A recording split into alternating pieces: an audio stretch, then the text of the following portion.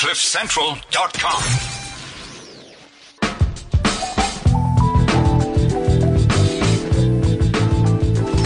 The Daily Maverick Show on CliffCentral.com. Good afternoon. You're tuned into the Daily Maverick Show on CliffCentral.com. My name is Kingsley Kipuri.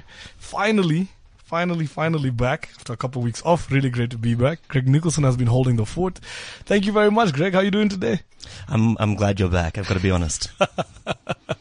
That's all I ever wanted to hear, man. I literally just went away so you guys could appreciate me and the little things I do. Bringing coffee, water, the basics.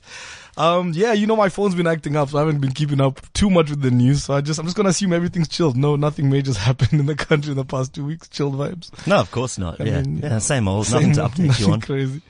Today we're gonna be talking a bit about taxis. And you know I'm a taxi guy all day, every day. So I've got some stories. I remember being in a taxi once upon a time, and there was like a gentle whiff of smoke that started filling the taxi. I was headed home from work, and somebody shouts umlilo. And I was relatively new in the country, so the only thing I knew about the word umlilo was the song. I don't remember who sings it, the song umlilo.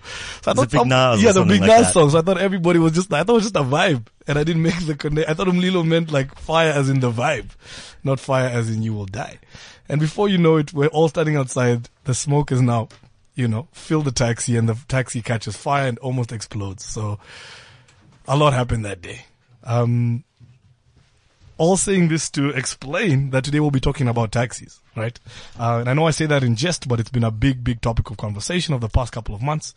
Conversations around how important the taxi industry is to the country. Conversations around safety issues, both within the industry, within different drivers and associations, but also for women, and conversations around the safety or lack of safety of taxis for women. So today we've structured a show to chat to a few people on different sides of this to get a sense of this taxi issue, contextualize the strikes based on an understanding of the taxi industry and how it evolved, giving context to things like associations, things like the owner-driver system, things like how affordable these things are for the drivers themselves, understanding rivalries, tribalism, violence, and really making sure that ideally by the end we've got a good sense of the industry and contextualizing some of the challenges that we found over the past couple of weeks. In studio, the first person we'll be interviewing is Mr. Eric Motswane, somebody we've been trying to have on for a couple of years. So Eric, I'm glad that you're finally here. Eric was former part of the Greater Johannesburg Regional Taxi Council and has a lot of experience in the industry. Eric, welcome to the studio. Wonderful. So Eric, just to get started, I really just want to talk about some of the most sort of dramatic parts of your involvement with this. So what was your role in trying to get the BRT or Rea Vaya system, as we now know it, off the ground, and what was your role in terms of relation to the taxi industry? And just to jump in quickly as well for some of our listeners who aren't in Johannesburg, that's the new bus system that came up in Johannesburg. When was it, Eric? About? In 2009. Yeah. So do you want to take us through your role in that process? Yeah, well, thank you very much. But by the time the city came up with the concept of a BRT system, way back in 2007, 2006, by then I was the chairman of the Regional Taxi Council, taxi body in charge of taxi associations within the city of Johannesburg.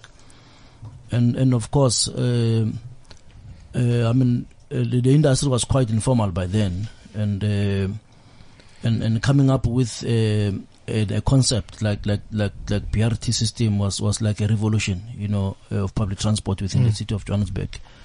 And of course, given the level of literacy within the taxi industry, given the fact that the industry is used to its comfort zone, when you come up with something new, obviously it will be met with resistance, in terms of what is the culture of the taxi industry rather than engagement. And that was by far the most difficult part.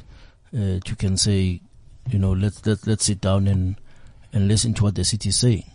Because by then there were two taxi bodies, even now, two taxi bodies within the city of Johannesburg. That is the Regional Taxi Council and Top 6 Taxi Management. And those two taxi bodies had not seen eye to eye many years before then, And given a history of many initiatives by governments that were resisted by the taxi industry, including recapitalization for that matter, program, which didn't work because the industry did not read from the same page and engage government, as a united front, hence the thing collapsed. And of course, it's quite expensive today. It's uneconomical for the industry to run because the industry did not challenge it as a united front, So we looked at initiatives like those, including the initiative by government to try and legalize the taxi industry using what was called the Be Legal campaign, conversion of the permits to operating licenses, which initiative did not accomplish the necessary objectives, because the industry did not read from the same page, So we looked at those and thought, given this radical one, we need to change a bit and say we must work together. The two taxi bodies must work together. And of course, it was a very precarious move to take, to go and shake hands with Top 6 Taxi Management, But with God on our side, we're able to shake hands and we engage the city as a united front in terms of the BRT system. Okay. So for those who don't understand perhaps some of the structures you're mentioning, but I think perhaps some of the precariousness which you've mentioned may be lost on them. Could you give us a sense of the mistrust and the rivalry between these two taxi bodies that you've mentioned, Top 6 and Regional Taxi Council, and why, and the kind of intensity and perhaps even intimidation that you faced in trying to create this process or facilitate it?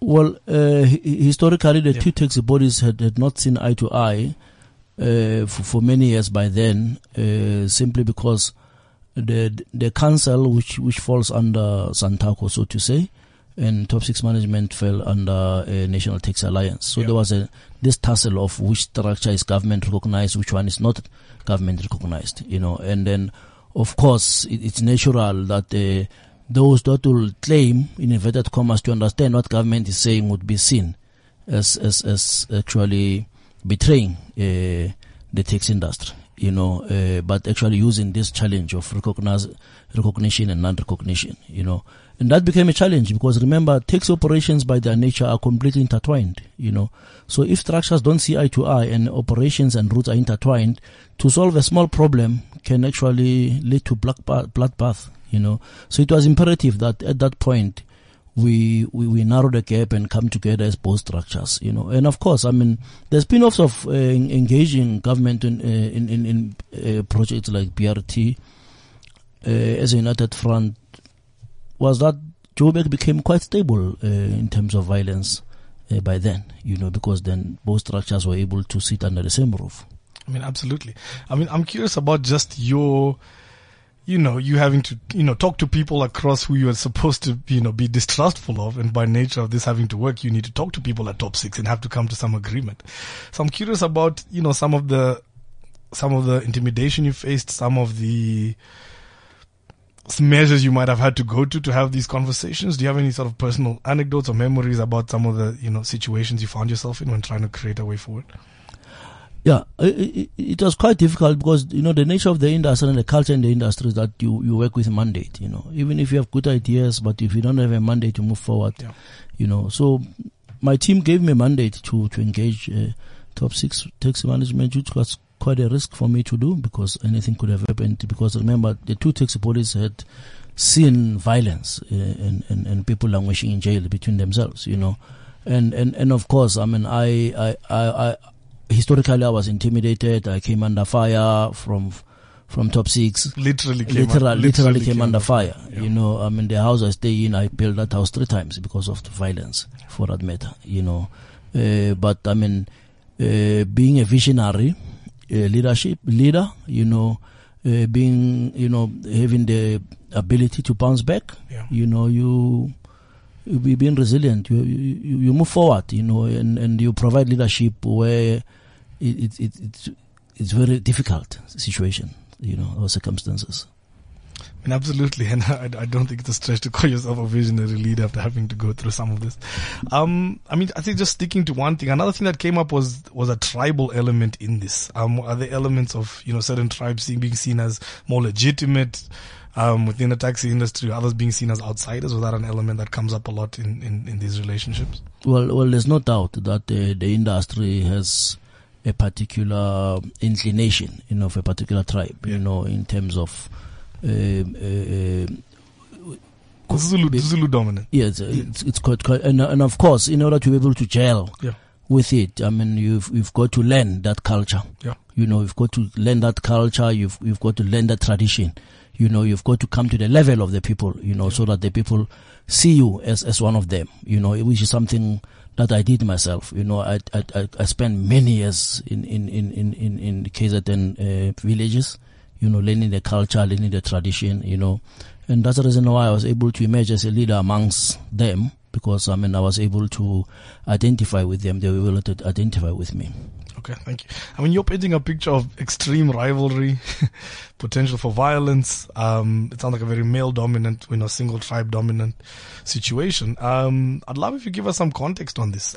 Could you speak a bit about how we got to this situation? We have Top 6 and you have, the RTC, and could you speak a bit about the origins of the taxi industry, perhaps, pre-94 as an alternative to buses, and how we arrived at this situation? Could you speak a bit about that? Well, the history of the industry is that, I mean, this is a black-owned initiative. Yeah. You know, many routes were crafted by the taxi industry itself. So just self-regulated norms of operating. You know, and of course it was for government to enhance, you know.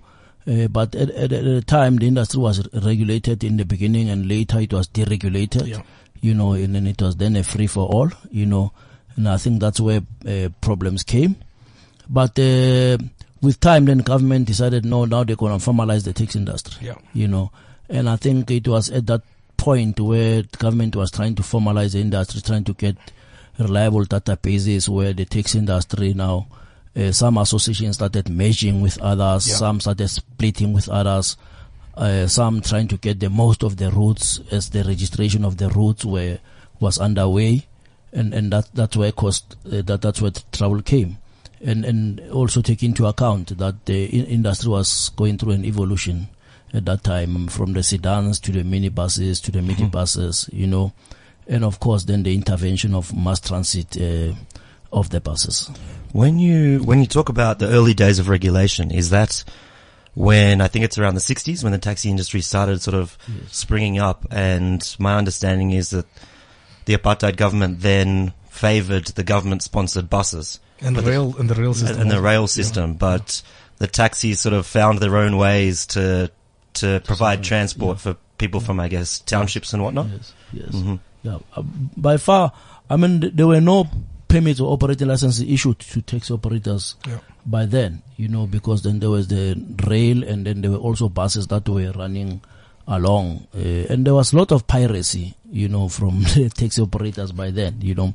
That piracy? I mean, they were pirating, you know, they were transporting passengers across South Africa everywhere, you know, but like illegally, you know, illegally, because then no operating licenses were issued by then, you know, but they persisted, you know, until, I mean, at the point where they were given permits, you know, but quite limited, you know.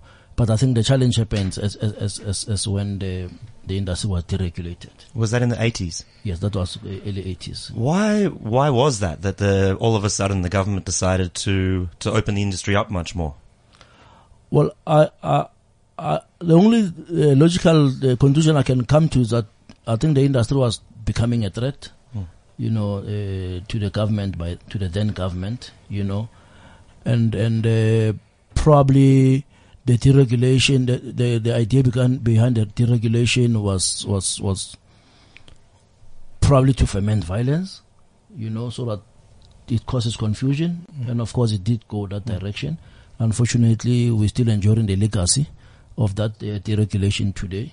You know, obviously violence has not left us in the taxi industry, you know, but when people talk about violence and analyze violence, there's very little that gets spoken about the role of government in the violence as such.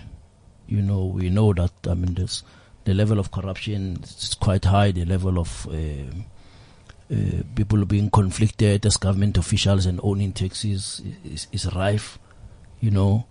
The non-alignment of the three spheres of government, where you find national saying this, province saying this, municipality saying this, is a problem, you know. For me, it's a collapse. It's a sheer collapse of leadership on both government and the taxi industry.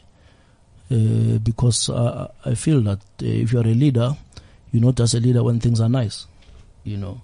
So we know that transport is a backbone of the economy, and it hinges a lot on politics. You know, if there's political willingness to align the industry properly and support it, and kind of like make sure that the industry is well governed, that there's proper governance, the industry is corporatized to run as business, you know, which is key for me, because leaving the industry in the state in which it is informal, it will not be able to take any challenge in terms of aligning it into a mainstream public transport system, because it's informal. That's why there'll always be resistance, you know. But my view is that if I had it my way, I would put all my money in corporatizing the taxi industry so that it remains as business. Yeah. I think I'm glad that you brought this up, this sort of relationship between taxis and government. I'm curious, just given the history that you've talked us through, thank you, between the 60s, you know, 70s up till now, is part of the problem that perhaps the DNA of the taxi industry is to be at odds with regulation and to be at government. In that, you know, pre-94 governments and apartheid governments, you know, would always saw taxis as a sort of a necessary evil, a grudge, and those regulations were not designed for the industry to flourish. It was about controlling, containing. So it's part of the issue that there's just fundamentally in the DNA of the taxi industry a mistrust of government and a desire to remain informal, a desire to play by their own rules. Is that something that we have to overcome? Yes, that must be over. Okay. It has to overcome that at all costs. At all costs, both by government and the taxi industry itself. You know, I would like to see a taxi industry that take the initiative to self-regulate. You know, I would like to see a government that creates an environment where there's continuous dialogue in terms of sharing ideas, you know, about the future of the taxi industry. Yeah. You know, I'd like to see a situation where, for example, we are in BRT, you know, for about 6 years now. We're able to look at the industry from a different perspective. You know, that platform must be created where we're able to share ideas with our colleagues and say 6 years down the line out of the industry, this is what we can share with you in terms of being innovative. You know, it is very sad seeing taxis operating 24 hours, you know, without a rest simply because they cannot afford. You know, it becomes very sad. It's very sad when taxis march to the street because taxis get impounded. You know, for me, I see an industry that has run out of ideas. You know, I see an industry that has reached the apex. You know, but remember, once you reach the apex, you need to go back to the drawing board. The drawing board is not what is there. You know, someone needs to create a drawing board where the industry can go back to and say, but how do we become more innovative? Yeah. You know, moving forward. You know, because obviously, you can bring all sorts of public transport systems, but there must be an integrated public transport system where the customer is put at the fore so that the customer can have a choice, whether it goes to rail, bus, or taxi. Yeah. Okay. So now that we're running a little bit out of time, I think some of our listeners might be interested in just understanding some of the basics of how the taxi industry works. Perhaps let's use Johannesburg as an example. So if I wanted to own a taxi or own some taxis, a few taxis, can I just buy one? Do I have to join an association? How do I get a route? How does all that work? I think the first thing is to get an operating license, and then you join a particular taxi association that will allow you to use that operating license, because then the operating license would depict the routes of a particular taxi association. If they allow you, then you pay the joining fee, then you buy the combi, then you are an operator. Yes. And how straightforward or not straightforward is that? Given that, as you said, routes are power, and I imagine the more taxis you have, the more competition there is. So how welcome am I with my new 5 taxis just walking in and saying, hey guys, I want to be part of this? Well, the challenge is, like I said, self-regulation and what is there in terms of the law, right? Obviously, within the city, there is a certain capacity that a particular municipality can have. Yeah. That they can have so many taxis within a municipality. Yeah. Right. But if those laws, the rationalization plans, for example, integrated plans, they do not work together with what constitute the association. Because remember, the association must also be able to rationalize and say you can have 5 taxis per person. But if the taxi association open floodgates and it goes against the government rationalization plans, then that's how you have the violence. Because then you have more taxis than necessary, but there's no regulation. And like I said in the beginning, the alignment between the 3 spheres of government. Because authorities lie at different levels. The municipality might not have the authority to regulate the operating licenses. But if provincial government opens up, then it's the municipality that suffers. So there must be an alignment. And how profitable? So I think I was reading there was something roughly around 600,000 taxis, or a few years ago, that's what it said, on the roads in South Africa. And the industry has a turnover of, I don't know, 30 or 40 billion rand or something very high like that.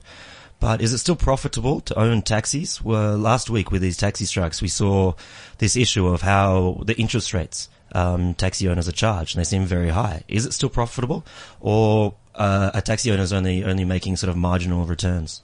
I doubt if the industry is profitable. Hence, I said the industry has reached a point where they've run out of ideas. I don't think it's profitable now. But when you take one step back, you realize that at the point where the government introduced the recapitalization program, that's where the industry would have called the shots and said, this thing is not economical, it's not going to be affordable, this is how we want it. So the government used the failure of the industry to engage them as a unit. Yes, and now today that thing is not affordable. It's an elephant in the room. So it sounds like you're just describing an oversaturation. Of course, people need to get around, the need for transport is clear, but perhaps when, there's an issue about how many taxis allow this thing to be profitable. So you're speaking about recapitalization. I know, Greg, you did some research on this, but could you speak about the intentions of that and where it fell apart? I know you're speaking about, could you give us more details about the intent of recapitalization? And it sounds like an opportunity that was lost. I mean, the intention were very good intentions, to try and get rid of Skoro taxis. Okay. So the 10-year-old, 15-year-old taxis. Yes, as far as possible. You put up money for you to get and have mostly, by and large, roadworthy vehicles, yes. But unfortunately, I think when it comes to the economics, I think that's where the industry did not do a good job, unfortunately. I know at some point Santaco did come with some schemes, collaboration with banks, which worked much better, but unfortunately those schemes collapsed along the way. But the recapitalization program had all the good intentions, but in reality it's not affordable. Yeah, I mean, and Greg mentioned also a nice opportunity of, as you provide funding for these safer, newer, vehicles, there's an opportunity to now register everybody and make sure you know who the owner is, who the driver is. There's a beautiful moment there too. That's what government can get correct in terms of a reliable database, so that it knows who's in the taxi industry, who's legal, who's not legal. And how much everybody's making for tax purposes. Yeah, exactly. Although the requirement to have an operating license in the taxi industry is that you must be a taxpayer. So very few people don't know that actually the industry is paying tax. It's a condition. You'll never get an operator unless you're operating illegal. Yeah. But any legal operator is a taxpayer in South Africa. Okay, absolutely. Yes. I mean, I think you've been very clear about the misalignment on the government side. I think you spoke about national, provincial, and at a local level, and I think what you're saying is that lack of alignment is part of the problem here, and policy alignment. I'm curious about the taxi side. You've already described sort of the mistrust between the large bodies. Who's legitimate and who's not legitimate. We've talked about the DNA being, perhaps at odds with government and being informal as just part of how things are done. What do you think we need to see from the taxi side? What are the shortcomings on the taxi side for us to have a frank conversation about affordability and saturation, and a way to actually regulate the industry in a way that is profitable and safe for everybody and is a viable living business for the owners and drivers? Well, I think what is key is to really put all the money in capacitating the taxi industry. Okay. Number one. Number two, there must be enough research into actually who are the players, in the taxi industry. Historically, government has put lots of money in trainings, Okay.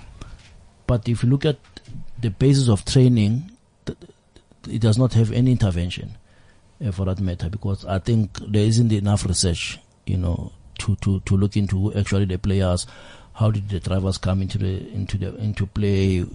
Who are the owners? Do the people that you see in the leadership, are they the people making the decisions, or there are other people that are making decisions? And remember that there's also I remember when we started in PRT, we did a transformation impact study, that will show how many people are going to be affected by the introduction of PRT, so that we mitigate, the outcry that says it will cause joblessness, it will be loss of income, for example, people that wash taxis that don't have any formal agreement with taxis, we also included.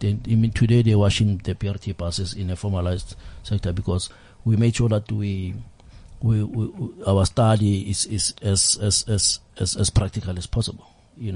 So it's key that the capacitation takes place. The industry is corporatized to run like business. It cannot be that the violence becomes the order of the day forever. The industry plays a very important role in the economy of South Africa, and it needs to find its rightful place. I can give an example. There'll be a rhetoric that says, no, the industry must be subsidized, blah, blah, blah.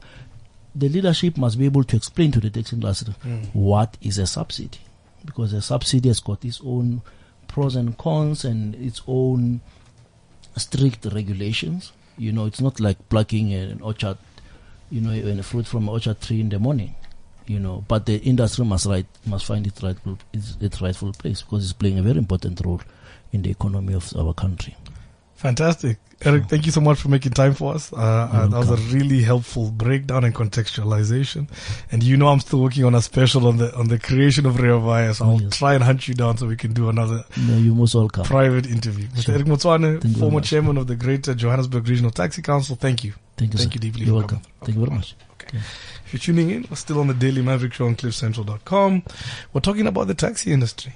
There's been a lot of conversations around what's going on. What's the affordability challenge? What's the regulatory challenges, and how do we make sure that they function in a way that's legal, in a way that's safe for everybody, in a way that's safe for women, and it's a way that preserves the livelihood of many, many South Africans around the country. I want to take a short break. We'll be right back.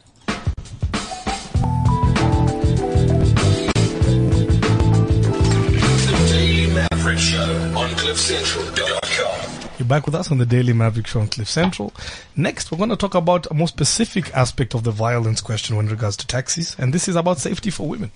Probably from about March and April coming in, there were a lot of reports around women getting harassed, raped, or even killed as a result of just trying to, do the basics, which is get around, get to work, get home, and move around. So around this, we'll be talking to Miss Lebohang Ramafoko, who's the CEO of Soul City Institute for Social Justice. Lebohang, can you hear us?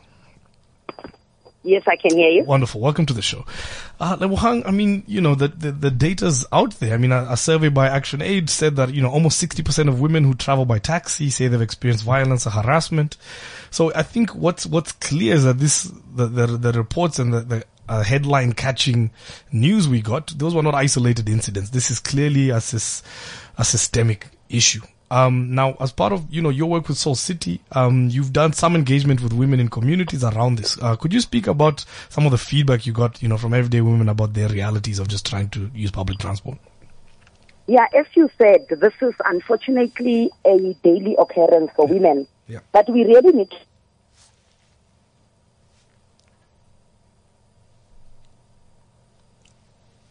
Sorry, Lebohang, can you hear us?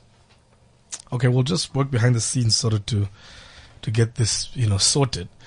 So Greg, as we did the research for this, and as we had the various hashtags, whether you're talking about taxi safety or hashtag men are trash, I think what was driven home was that, yes, what makes headlines is when there's a very massive murder or a kidnapping, but I think what's clear is that this is something that happens every day. The risk of being harassed in the taxi by by a driver or by other commuters.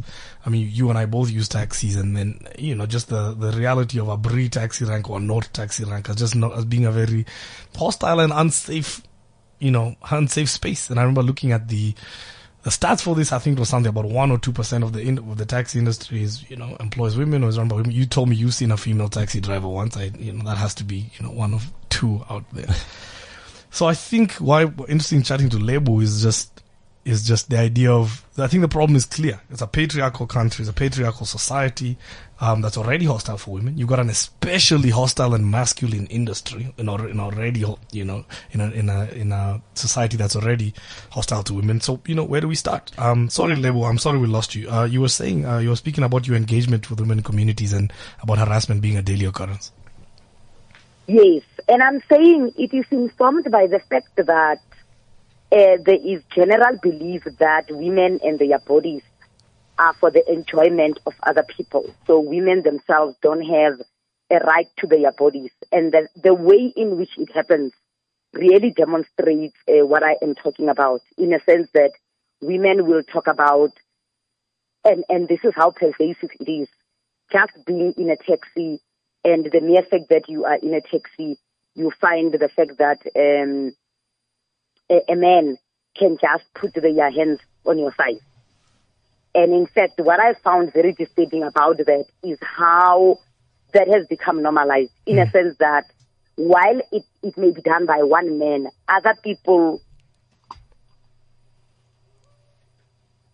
who notice it do not do anything about it. So, for an example, you will find that the woman will say, all I do is to smile and not dare say anything, because I don't know if that action can be worse or if the person can just leave me on the side of the road. The danger that we are seeing as well is the fact that when a woman flags a taxi and they get inside it, let's say there are 2 or 3 people in the taxi, they are never sure whether that is a syndicate or that it is a valid taxi. There is no way of knowing when you are stopping public transport. And the other problem is the fact that this can happen at any time of the day. I mean, absolutely. And I'm curious, so how, when you get these issues and you are trying to have a conversation with the South African National Taxi Council, SANTACO, how is this received from their side? It's very interesting with SANTACO because they were very willing and to condemn the actions, and their stance is that we would like to cooperate. Okay. But I don't see anything that says in their actions they have actually even addressed and interrogated the violent manner in which their members conduct themselves. And when there is a culture of violence, when a group of people condemn on one side a rape of a woman, but in their day-to-day manner in which they conduct their own business, the very first thing that they do is to be violent. For me, it's a contradiction in terms. And they may argue that, they've got, and I have heard them say that in a panel discussion we had about the pressures that they have, about how government is not treating them fairly. But they don't interrogate. And I think that is the issue with violence against women perpetrated across all boards, is that men do not interrogate their own misogyny and their own ways in which they perpetuate this violence. So, they are saying, we don't want our members to do this. This is a few rotten apples. But then they will have a strike against Toyota, and it can easily end violence, or they can threaten violence, or they don't explain why there aren't the regulations that are needed to make women safe. And I think for us, what we need to understand is that patriarchy ultimately is about power. And those that have power, even when they are not using violence, even if they as an individual man have not held a woman against their will and stuff, it is very difficult to give up that power. So it's very simple for people to say, of course we condemn, we don't want our members to do this, without really questioning the attitudes and the beliefs that inform, even if it was a few men, and in this case, as I'm telling you, it's not a few men acting that way. For us, we are coming up with a taxi charter because we want all stakeholders, including the Department of Transport, to really look at what it is that it can do to regulate the taxi industry, particularly when it comes to the safety of women and children, a lot better. And the example I always make, because I think for me it is just one thing that shows it's an indictment on our part, is the fact that there are no criminal checks made on anybody who drives the taxi. So you could be having your child on scholar transport and they are driven by a pedophile. In fact, we've got experiences of that through our Soul Buddies Club program, where it took 14-year-olds to report a 60-year-old man who had been abusing children for a while as he was driving them to school. And if we had checks and balances, as just one example of what needs to be done, and Santago, Department of Transport, and everybody else was out there saying we need those criminal checks, it could be better. You don't know when you get into a taxi what you are getting yourself into. The people who are continuing to abduct women are doing so without impunity. With impunity, sorry. Lebo, just so you've mentioned the charter, you've mentioned certain checks and balances that could be introduced to try to improve this situation, but it appears that not only within the taxi industry, but within South Africa, but obviously let's use the taxi industry as an example, that the culture of patriarchy, the culture of violence against women, and perhaps just disrespecting women, to put it simply, is so entrenched. Where can we even start tackling such an overwhelming challenge? You know, we need to handle it at all fronts simultaneously. I am very happy to see groups like Soweto Women's Forum that in the past while we have worked with have mobilized other women to speak out about this. And I think you saw even with the recent taxi rape that after one woman had spoken out, more others spoke out. So the idea of speaking out is a very important one.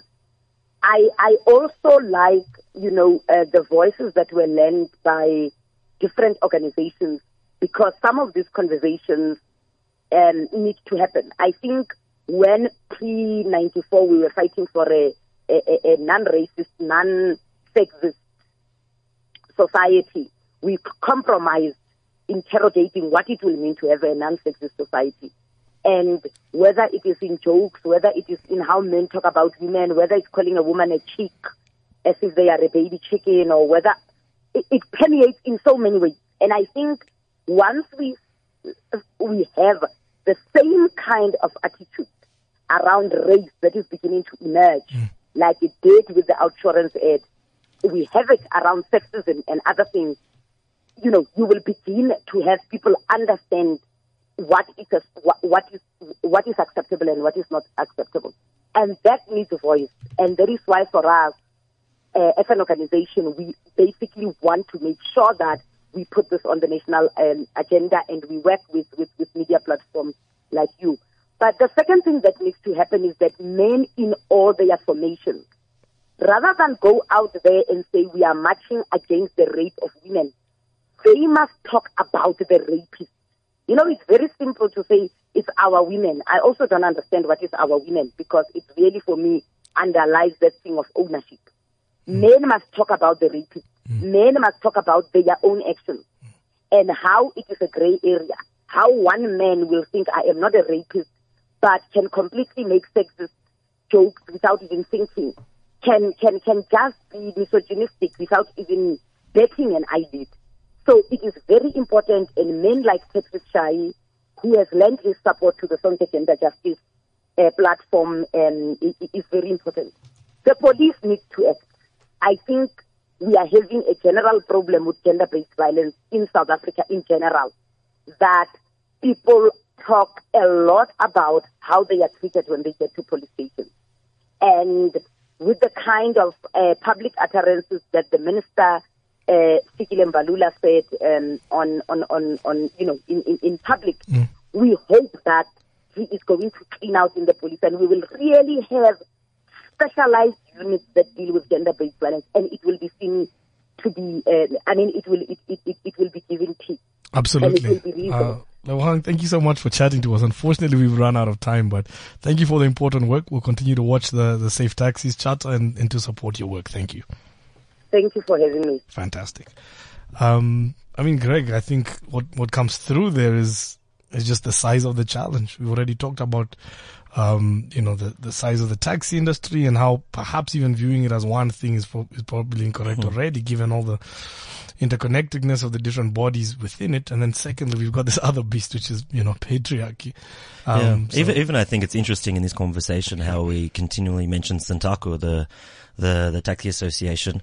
But Eric mentioned them a little bit before, but the National Taxi Alliance is its rival. That's also a very large real thing, national taxi association. Yeah. But on issues of gender-based violence and harassment in the industry, I think one of the things Eric seemed to repeat before was that the industry has its own culture, and it's very entrenched, that culture, and you have to learn it, and I think it's going to be very hard to change. And of course, those norms and standards within that culture relate to the broader South African culture. And so I think it's fantastic, though, there are certain groups now starting to at least trying to confront some of these issues, because I think, like you said before, both you and I catch taxis, but I don't think we have any experience of that type of sort of fear and harassment and those sort of things that women deal with on a constant sort of daily basis when you're just going to Bree or MTN taxi rank or wherever,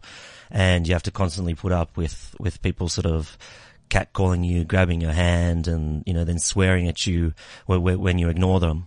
But that seems to be, at least from, the stories we hear and our friends, what they tell us is that seems to be such a constant, in commuters' lives.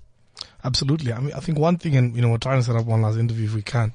One thing, when we talk about taxi recapitalization, I know you thought that was really interesting from a regulatory perspective in terms of a small case study of attempts by government of perhaps of an opportunity to come in with good intentions to bring some formality, bring some registration to all the taxis, and how, something even despite good intentions and perhaps a good idea just doesn't work. And that's something you looked into.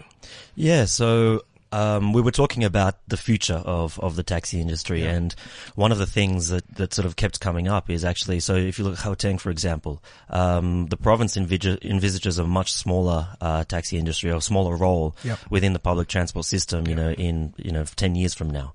But what they sort of see happening is linking up, and it's already sort of happening in certain places, is ensuring that taxis and other forms of public transport link up together. So, if you let's say having taxi ranks near train stations and or near your BRT, your Rio Via stops, for example. But with sort of that integrated role that they hope that the taxi industry can play, what they effectively need to do is to formalize and sort of regulate the taxi industry, which, as we heard before, it's never quite got there. And the government's attempts through things like the recapitalization project to do that have just sort of never quite worked out. And I think it's often because, number one, like Eric mentioned before, there are so many different role players within the taxi industry, and it's hard just to get them to come to any sort of negotiating table, number one, let alone an agreement and a path forward on these issues. Number two, it sort of seems, I'm certainly not an expert on this, and hopefully we can get our next guest on the line to help us out on this, but it also sort of seems that when government introduces some of these plans, they themselves don't quite understand or know how to work with the taxi industry, which is very difficult, and they can push certain things, but in the end they always seem to fall below their targets, and they effectively always seem to fail, and often even have weird and sort of unintended consequences, such as the economics of what Eric was talking about earlier of, government gives you 50,000 rand to turn in and trade in, I guess, your old crappy, your sort of unsafe taxi. Yeah, an upgrade, yeah. And upgrade. But 50,000 Rand is, what's that, like an eighth of the cost? I don't know what it was back then, but an eighth of the cost of a new Toyota Quantum. Yeah, I think then it was about 200,000 or even more than that was a price of a Quantum. And so then people have to find the money for their, for the next Quantum. So I guess they take out loans, but then these loans have very high interest rates attached to them. And so there are all these sort of unintended consequences of that, and the efforts of government to use that incentive to effectively try to regulate the industry. That's actually what was going on. They weren't just, one of the ambitions, of course, was to improve road safety and get unsafe taxis off the road. But behind all that, the idea was to actually try to find much sort of stronger regulations on the industry through formalizing it and ensuring that everyone signed up. We know who's where. Yeah, we know your owner, we know the driver, we know the car, and got a good sense. That's right. So I think it's going to be interesting going forward, considering that government often sort of fails on these issues, and the taxi industry is so resistant to change. How, as governments try to improve public transport systems, what the future of the taxi industry will be, and we'll see if what Eric said is true, that it may have already reached its apex and will be in decline.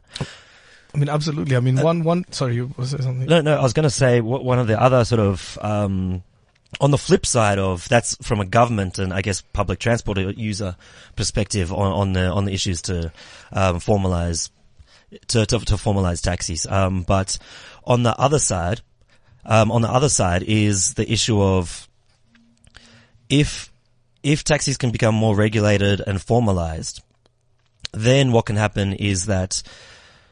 Okay, let me start with this issue of last week you might have seen Sizwe Lomo and some sort of other guys debating on Twitter about why hasn't the taxi industry been able to leverage its billions and billions of rands worth. Yeah, there's so many of you have so much money often in cash. Surely you can make something happen. So why can't they sort of use their economies of scale and start selling their own Quantums or whatever, or even manufacturing them or doing all these sort of different things to leverage that power that they have. But the key reason, or one of the key reasons they haven't been able to, is because it's not formalized. It's not a formal structure that they can come together and so divided. Yeah. So for example, I said something before, like there's something towards about 600,000 taxis in South Africa that are in use. The average taxi owner owns 4 taxis. So that means there are about over 200,000 taxi owners in the country. Yep. There's, I think, within Gauteng alone, there's something like 170, 180, that's rough figures, but taxi associations, and then they fit into the bigger associations. It's a very divided and very sort of disparate and sort of fractured and multi-layered industry. So it makes it extremely difficult for them to come together and leverage these economies of scale when they are so separate and when they struggle so much to come together. There was an interesting example. I don't know if you know, but in February in Soweto, a few different taxi companies, taxi associations there came together and started their own garage. Yeah. And they're actually undercutting the national petrol price, which supposedly is illegal, but that's what they're trying to do. Yeah. But this actually has a precedent. In the mid 80s, I think it was. I can't remember. I think it was one of the biggest black taxi association. I can't remember what the name was then, but they entered into a partnership with Shell garages. And the idea was that they're going to set up Shell garages across the country that are sort of run and owned by the taxi industries. Yeah. And the taxis would then frequent those garages. Yeah. That was the idea. Yeah. But they didn't run them so well, and they didn't offer any sort of, I don't think many of them were started. But they didn't offer enough incentives for the drivers to come there and for the owners to send their taxis to these places. So in the end, these guys just started using other garages, and some of the other garages that had no links at all to the taxi industry actually offered more incentives. Maybe they'd help a driver out with a meal or something like that. But so there's this huge challenge of the taxi industry could be this behemoth and mega sort of industry and company. You've seen as one entity. And particularly considering that it's black owned, it'd be enormous and sort of game changing in terms of if it was able to leverage, the money that sort of passes through the industry. But there are so many, challenges and obstacles in reaching that point. Greg Nicholson, a fantastic summary. I think I've certainly got a better sense of some of the challenges.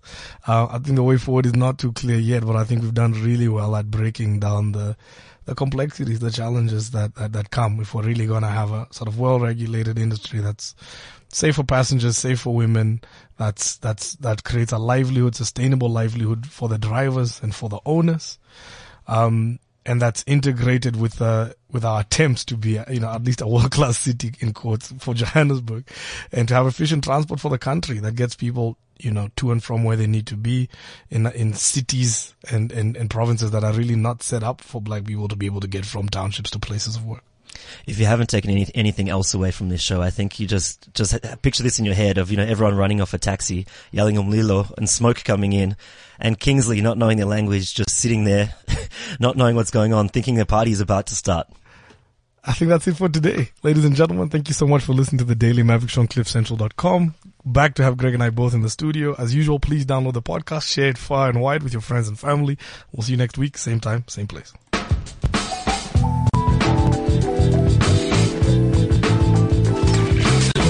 Maverick Show on CliffCentral.com. CliffCentral.com.